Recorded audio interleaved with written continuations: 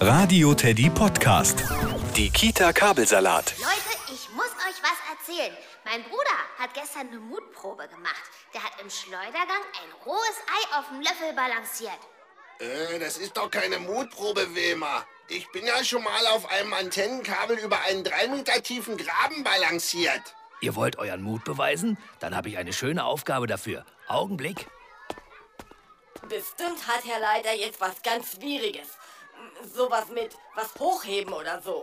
So, da bin ich wieder. In diesem Karton ist etwas. Ob es lebt oder nicht, verrate ich nicht. Auch nicht, ob es gefährlich ist. Hier oben ist eine kleine Öffnung, durch die eure Hand passt. Wer möchte zuerst fühlen?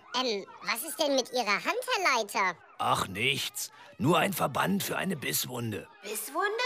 Was hat sie denn gebissen? Das kann ich euch nicht verraten. Also, wer traut sich? Vielleicht ist da ja eine große Spinne drin oder ein Skorpion. Aber die sind doch giftig. Und deshalb hat er den Verband. Gustav? Rudolf? Wer von euch beiden traut sich? Meine Hand, die hat mir doch gestern schon etwas wehgetan. So ein Zufall. Meine auch. Beide. Feigling, ich mach's.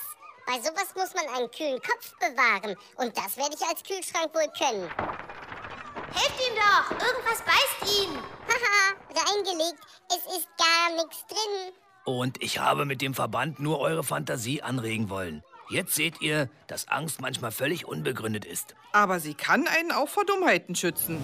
Die KiTa Kabelsalat im Radio Teddy Podcast.